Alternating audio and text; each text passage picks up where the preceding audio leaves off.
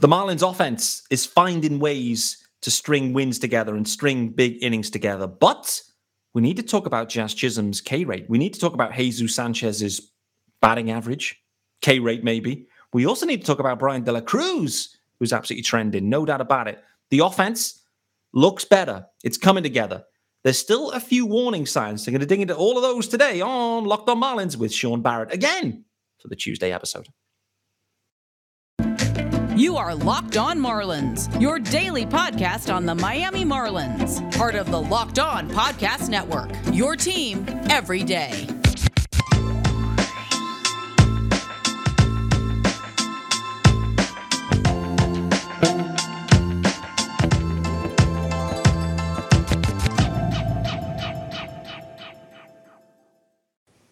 Greetings from England and welcome to Locked On Marlins. This, of course, is your daily Marlins podcast. I am your host, Peter Pratt. Hit me up on Twitter at Miami_Marlins_UK. If you are listening, hit subscribe to the pod. It's your team every single day. And hello to all of the everydayers as well. Yes, sir. As I mentioned, if you are an everydayer and you are grinding through these, not grinding, that's the wrong word. If you are enjoying all of these episodes on a daily basis, then please do comment on YouTube. Locked On Marlins, hit subscribe there too. Give us a thumbs up, whatever it might be. Sean Barrett is back in the house. This is almost a doubleheader. I'm not going to lie. It's almost doubleheader vibes where there's just so much to get into from over the weekend and looking ahead that we had to hit 2 episodes. So this will be Tuesday's episode, but in UK time. This may be Eastern time, still on Monday. So for those listening in the US, which based on the stats I see is probably 90% of people listening to this pod, you've now had a doubleheader on a Monday. So, nevertheless, Sean Barrett back in the house. We're in the same clothes as yesterday's episode, but it's all good. How you doing, brother? I'm doing well, Pete. I was going to refer to it being a doubleheader as well. It's always nice to play 2 with you. Yeah, no doubt, mate. It's just impossible. Like, what we've realized is there's no way to cover a whole weekend of Marlins action in 25 minutes. It's impossible. And so we've decided we're just going to have to skin it up a little bit and split it up, and doubleheaders seem to be the best way. Nevertheless, there's a different sponsor, though, and it's our good friends over at HelloFresh. And those that are listening know this one is close to my heart. I have been using HelloFresh for probably 6 years now. God knows how many boxes that is, but it's a lot. Anyway, skip trips to the grocery store and count on HelloFresh to make home cooking easy, fun, and affordable. That's why it's America's #1 meal kit. It's probably the UK as well. Go to HelloFresh.com/MLB60. Use promo code MLB60 for 60% off plus free shipping. Boy, oh boy, 60% off. I want to be using that code as well. Sean, we want to talk about the offense. Yesterday, we spent a ton of time on the bullpen, the rotation. I want to start with the offense. There's a little bit of bullpen at the back end, but this offense, I would say, is playing as I expected it to in many ways thus far. Like, it looks and feels a little bit better than last year. It's built differently, which is the first thing to say. And also, the depth guys are contributing as well. I think that's a major factor here for this Marlins offense thus far, is like the bench bats, when they're given opportunities, are actually stepping up. What I'm talking about there is we saw a Garrett Hampson home run, Gurriel's hitting 300. Like, there's bench bats that are stepping up here, no doubt. But overall, this is a type of offense that seems to be built around trying to piece together hit after hit after hit with a few walks sprinkled in there and trying to really accumulate some runs. Ideally, they walk into a home run as well, mate. But, 500 club right now. How are you feeling about this offense more generally? Is there positive vibes in Sean Barrett's head at this point? I don't think that's ever the case. No, the offense is, as you said, it's been what we kind of expected it to be. You never expect when you look at a guy and you go, this is upside, this is what we hope happens. You don't get that 1 to 9 every year, and you don't get it consistently. So it is a case of piecing it together. Arias has been a stud. Coop's hitting well. Soler, the average isn't there, but the power is. And that's kind of what he is. That's what the Marlins bought when they signed him to a contract. De La Cruz, who I think I preferred as a bench outfielder, play all 3 positions, but actually is slowly but surely earning himself a starting lineup. It is a case of this is an exciting lineup. I do want to just take one thing about Hampson. Yes, he got that home run. Yes, he got a key hit. He's hitting 160. So let's not get too excited about him just right now. No. But no, on the whole, the offense is the way it was built, what I expected it to do. At the moment, it's doing its job. And yeah, the Marlins at 500 is exactly where I've been asking them to be for years. And then look to make moves. I mean, we were 1 and whatever early in the season. We were 3-7 at one point, and there were a lot of joking. I think polls of will the Marlins ever get back to 500? And here we are at 500. So I mean, the Marlins are right where they need to be. The offense is doing mostly its job. There's a few walks here and there, which I'm sure we're going to get into. But on the whole, you're not going into a game dreading a 2-0 loss like we did pretty much every night last year. 100%. Like, this just feels so different. It feels like there's, more chance of more competitive at-bats up and down the lineup. It's just my sense of it at this point. And I think that's what we're seeing. Like, clearly there's times in games where it's slow and quiet and whatever, but more often than not, recently anyway, the Marlins are finding ways to actually have one decent inning in the game. And maybe that's all they have, is a single inning where they can piece it together and get 3 or 4 runs. I think we saw a 5 spot the other day. And, I'm calling it the paper cut inning. That's kind of where it ends up, where they kind of it feels like it's a cold night. Next thing is walk, hit by pitch, couple of hits. Next thing is boom, 3 runs down. And, actually they've walked into a couple of homers too, which has been nice. Let's though, there are some bright spots. We talked about him last week in Luis Arias. So we know what we know there. And he's an absolute stud. Hurt his finger, and it's definitely impacted him in the last couple of games, I'd say. He's had his toughest stretch in the last, two games. But clearly the finger is bothering him because he was out the lineup. So, we'll hope that he gets that right. But really, what we saw was Jazz Chisholm sliding to the top of the order, mate. So I'd really like to talk about Jazz. And, really it's been, in the last week, I'd say, it looks like it's been a real struggle for Jazz overall. The K rate is just skyrocketing. Like, a lot of at-bats look pretty similar with Jazz at the moment. This isn't, I'm not here trying to slander Jazz and just blow him up and say he's terrible. And I must say, in the first at-bat yesterday, which is the Sunday game against Zach Gallen, it was great to see Jazz heading off against Zach Gallen, by the way. That's forever going to have, be a matchup that we all look to and enjoy. Zach Gallen struck him out on what I think to be the perfect pitch. It was absolutely sensational. Change up, 86, right at the corner spot of the outside part of the plate. It was perfection from Gallen. So one of them for Jazz, you just go, hey, it is what it is, and you're out of there. But we can't ignore the fact he's striking out 40% of the time, Sean. That to me that's unsustainable for Jazz, I think. Where's the concern level at this point for you with Jazz in the leadoff spot and with this K rate? Yeah, I mean, it is a case of when he first moved to the leadoff spot, he was getting hits and he seemed to be enjoying it a bit more. This coming, I think, the day after him saying on Twitter, "I'm not a cleanup hitter." Yeah, and it was going reasonably well, and he's still getting a knock here and a knock there. But yeah, the last 4 games, 10 strikeouts. It's, as you said, it's unsustainable. In the leadoff spot as well. I mean, I can talk till I'm blue in the face about your leadoff guy needing to get on base, a strikeout guy, because Jazz he's always going to be a strikeout guy. Yeah. You hope that it's going to be closer to 25% rather than 33%. At the moment, it's 40%. Yeah. Yeah, you can't be putting that in your leadoff spot because who would you have leading off, Sean? Just sorry to interrupt you, but still Arias. All right, yeah, okay, you stick with him there. Arias there, personally.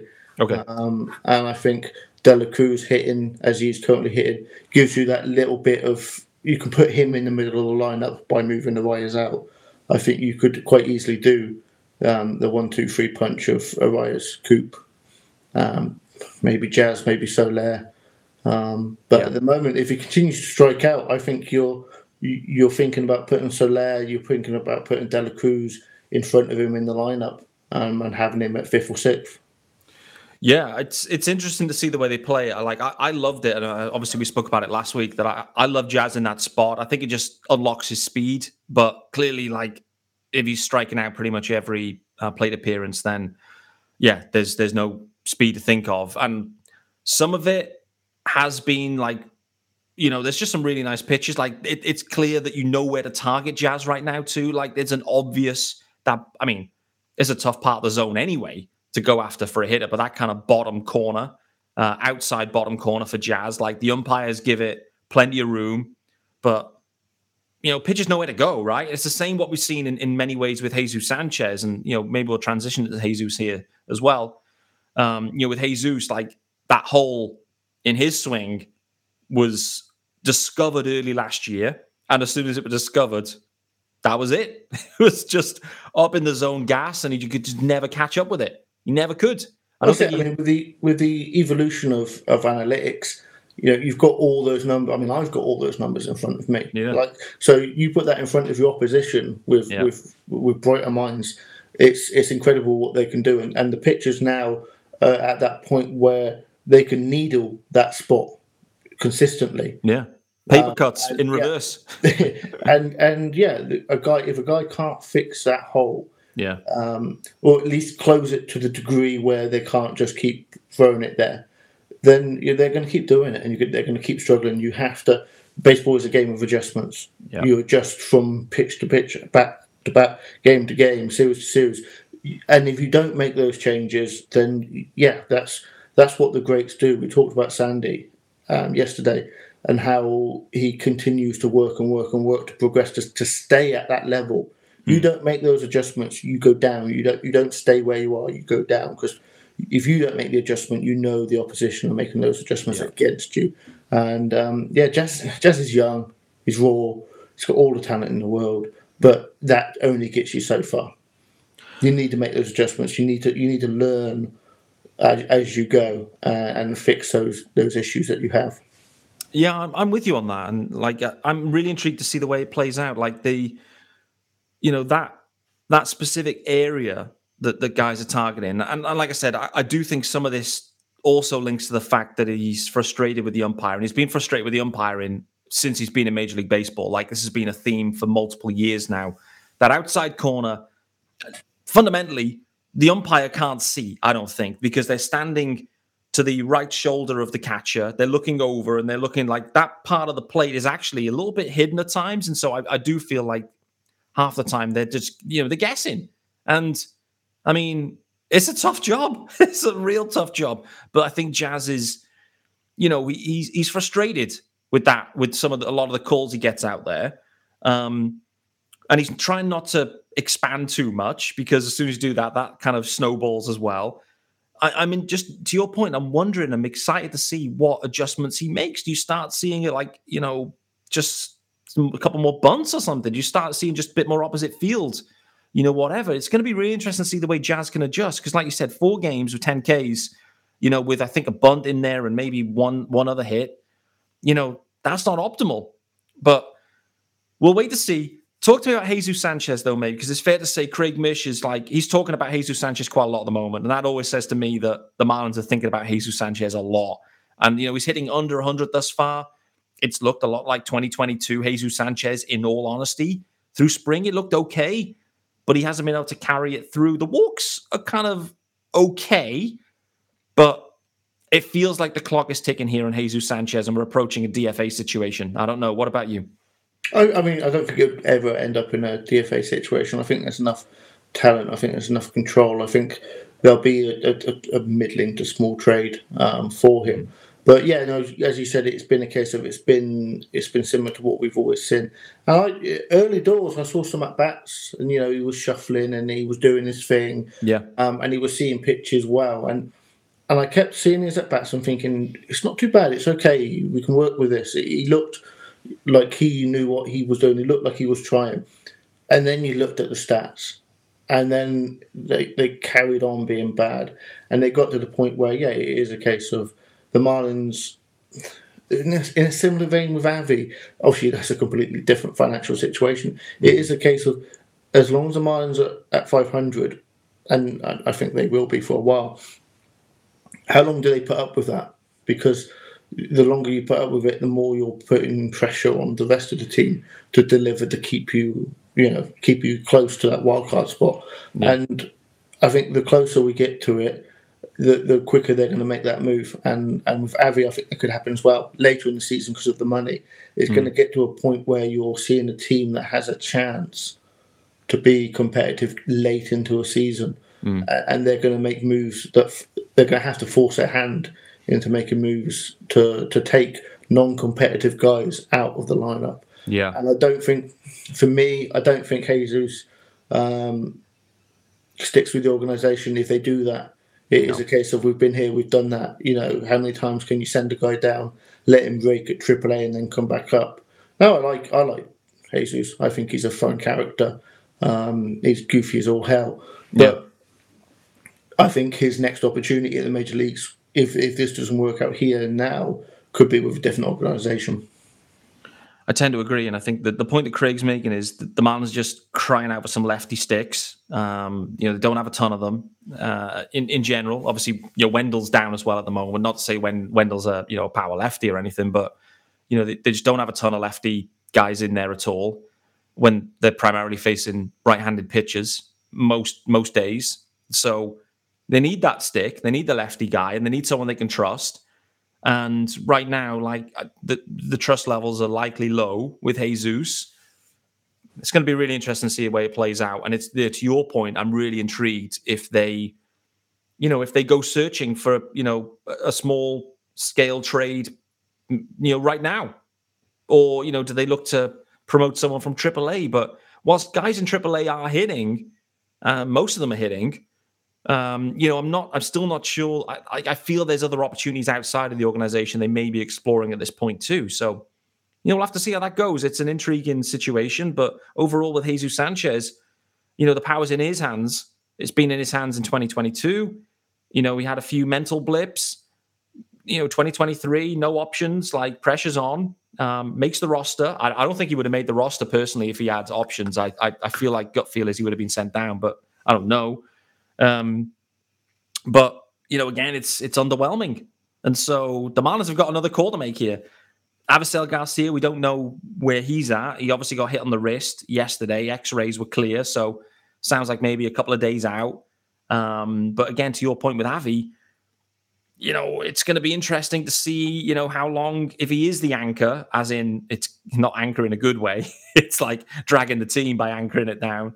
How quickly they had to make a move on that. But one other guy I want to talk to you about is Mean Gene Segura. But before we do that, I want to let you know about our good friends over at So Rare. Mentioned these boys yesterday, and I absolutely love it. It's all over Twitter if you've seen it. Tons of people sharing their cards and their teams, which is great. And it's a revolutionary fantasy baseball game and marketplace, transforming fans into owners with officially licensed digital cards featuring players from across every single Major League Baseball team. Unlike other fantasy baseball platforms, So Rare managers truly own their fantasy experience, collecting, buying, selling, and competing with player cards against global opponents to win epic rewards. Win or lose, you still own your cards. There's no cost to play. Sensational. The game weeks, it's twice weekly with a span of a 3 to 4 day cycle. At the end of the game weeks, So Rare managers who rank at the top or near top of the leaderboards win a variety of rewards, which can include So Rare scarcity cards, game tickets, merchandise, signed jerseys, and that Avisail Garcia VIP experience. Prizes may vary depending on the competition. Someone may shout at me at some point for this copy read. It may be. I'm slightly flexing it. Not sure if that is false advertising. Nevertheless, head to sorare.com/lockedon. That's spelled SORARE.com, sorare.com, to draft your team of free player cards, set your lineup, and start competing today to win epic rewards. Again, and the reminder of this link, this website, this URL, that's the right language, sorare.com/lockedon. Start playing today. All right, Sean Barrett, when I go to Fangraphs right now and I sort the Marlins hitters by WRC plus, weighted runs created plus, and I sort them in ascending order, if that's the right way of phrasing it, lowest first, Gene Segura pops up pretty quick. WRC plus right now of 16. 16 for Mean Gene Segura. However, there have been some signs of improvement, I would say, with Mean Gene. Some hard hit balls yesterday. Any concerns thus far with Mean Gene, or is it just bad luck at this point? I've created a monster, haven't I? I've got you going and sorting WRC Plus on Fangraphs. What's going on? What is going on? I think when we talk about the concerns with Avi and Jesus, they're long-standing. They are. They're images that we've seen from 2 years, and not just because Segura's new in the Marlins jersey, but because this is not what we saw from him last year. I think it is a case of he'll get a longer leash. The defense over at third has been okay. I think at the moment there isn't a viable option inside the organisation. The team are going to make that move. I think they still want to see Groshans get a bit of time in the minors, and I think it'd be too early for the team to make that move. If you look at his BABIP, he has got unlucky. I don't think the at bats to begin the season they looked pretty bad. It wasn't just that he was getting bad luck; they didn't look competitive. Yeah. So the knocks that he's had the last couple of days, kind of 2 hits in 2 games, is hardly that much to get yourself excited about. But it is a case of the season's long, and if this cold spell that he's had was in the middle of July, we wouldn't be talking about it. It's only because it's the beginning of the season, and your numbers up there on the scoreboard, and it's reading out 1 something. Yeah, it looks dreadful. So yeah, I think we just got to give him time, give him an opportunity to prove that he is still the person he was. He is older, and obviously we're not expecting prime Segura, but if he can hit a relatively empty 270, play decent defense, I think the way the Marlins are constructed, he is going to be their number 6, 7 hitter. Yep. They don't need a lead-off guy. They don't need a middle of the order bat. They just need a guy that can come up with timely hits from here and there. When you're hitting 270 in the 6th or 7th slot, there's usually going to be a guy on base, more often than not in front of you. Although this is Marlins, and that means that those knocks can be can knock in RBIs. If he can knock in 55, 60 RBIs in that hole, then that's what the Marlins probably look at as his ceiling, and you'd certainly take it. Yeah, for sure, mate. I think you've hit the nail on with Segura. I think he's found his role, he's found his spot in the lineup. It's going to be at that 6-7 range. He's going to be playing third base the majority of the time. We saw it the other day, to your point as well. Avisail Garcia double, and then a big RBI single from Gene Segura to get Avi in. I mean, it was just, it's a Kim Ang masterclass there, no doubt. I mean, Avi on as a double, then Segura brings him home. Love to see it. Talked about the catching situation, because this is one of the wildest situations I've seen. Firstly, Nick Fortes is just cruising along here with not a lot of success, and it's kind of going under the radar a touch, primarily because Jacob Stallings gets slandered every time he's out there. I must say, and I've been watching all the games like you have, Stallings has always looked like he's about to break out. I've had the feeling that there's something coming here with Stallings, or potentially. And then there was something on Twitter earlier on. I think you commented on it, so you'd have seen it too. Jacob Stallings is the major league leader in average exit velo, correct? You are correct, and all the anti-analytics people out there right now are saying, "See, it means nothing." What was the launch angle? Yeah, launch angle was 3.4, I think it was. If you hit the ball hard on the ground, you've got 4 defenders, including the pitcher. You've got 4 defenders stood right in front of you. They're going to gobble that up every day. Just a little bit of launch angle on top of that, knock it over that infield. He could become an offensive threat, but I don't actually foresee that happening. The Marlins have got a supposedly defensive-only catcher who at the moment isn't actually doing well with the defense. And Fortes is a young backup catcher with power potential. At the moment, they are both empty spots in the lineup, but you could look at 25 other teams in the league and see 2 empty spots in the lineup from their catches as well. So it is what it is. It is. I want to put it on record right now on Monday or Tuesday, the 17th or 18th of April, depending on when this episode is and which time zone you're in. I want to put on record that I am bullish about the Marlins catching situation. I think there's a Stallings breakout in there, like what I've seen. I also know that Nicky Fortes is a stud, and he's going to have a nice year as well. I think it's in there, where I don't think we'll be saying that this is an empty spot in the lineup. Overall, it is right now. But I feel like there's more to come. A bit like with Gene Segura, I feel there's more to come. I feel like Jacob Stallings, like I can see it. I can see it. And Nick Fortes, we have seen it. But he's just kind of cruising under the radar a touch at the moment with a lack of production. Maybe with Nick Fortes, what's happening is he's catching Jesus Luzardo most games. And so we're getting like good vibes about Nick Fortes because he's part of these Jesus Luzardo masterclasses. Jesus Luzardo going this evening against the Giants. The Giants are in town. They've had a bit of plans. Their game ended up being called off after they sat around for hours. Then their plane was diverted around a storm that was happening in South Florida. So they may be kind of travel hungover, let's say. They just got, in theory, swept on the road by the Tigers. It was a 2-game series in the end.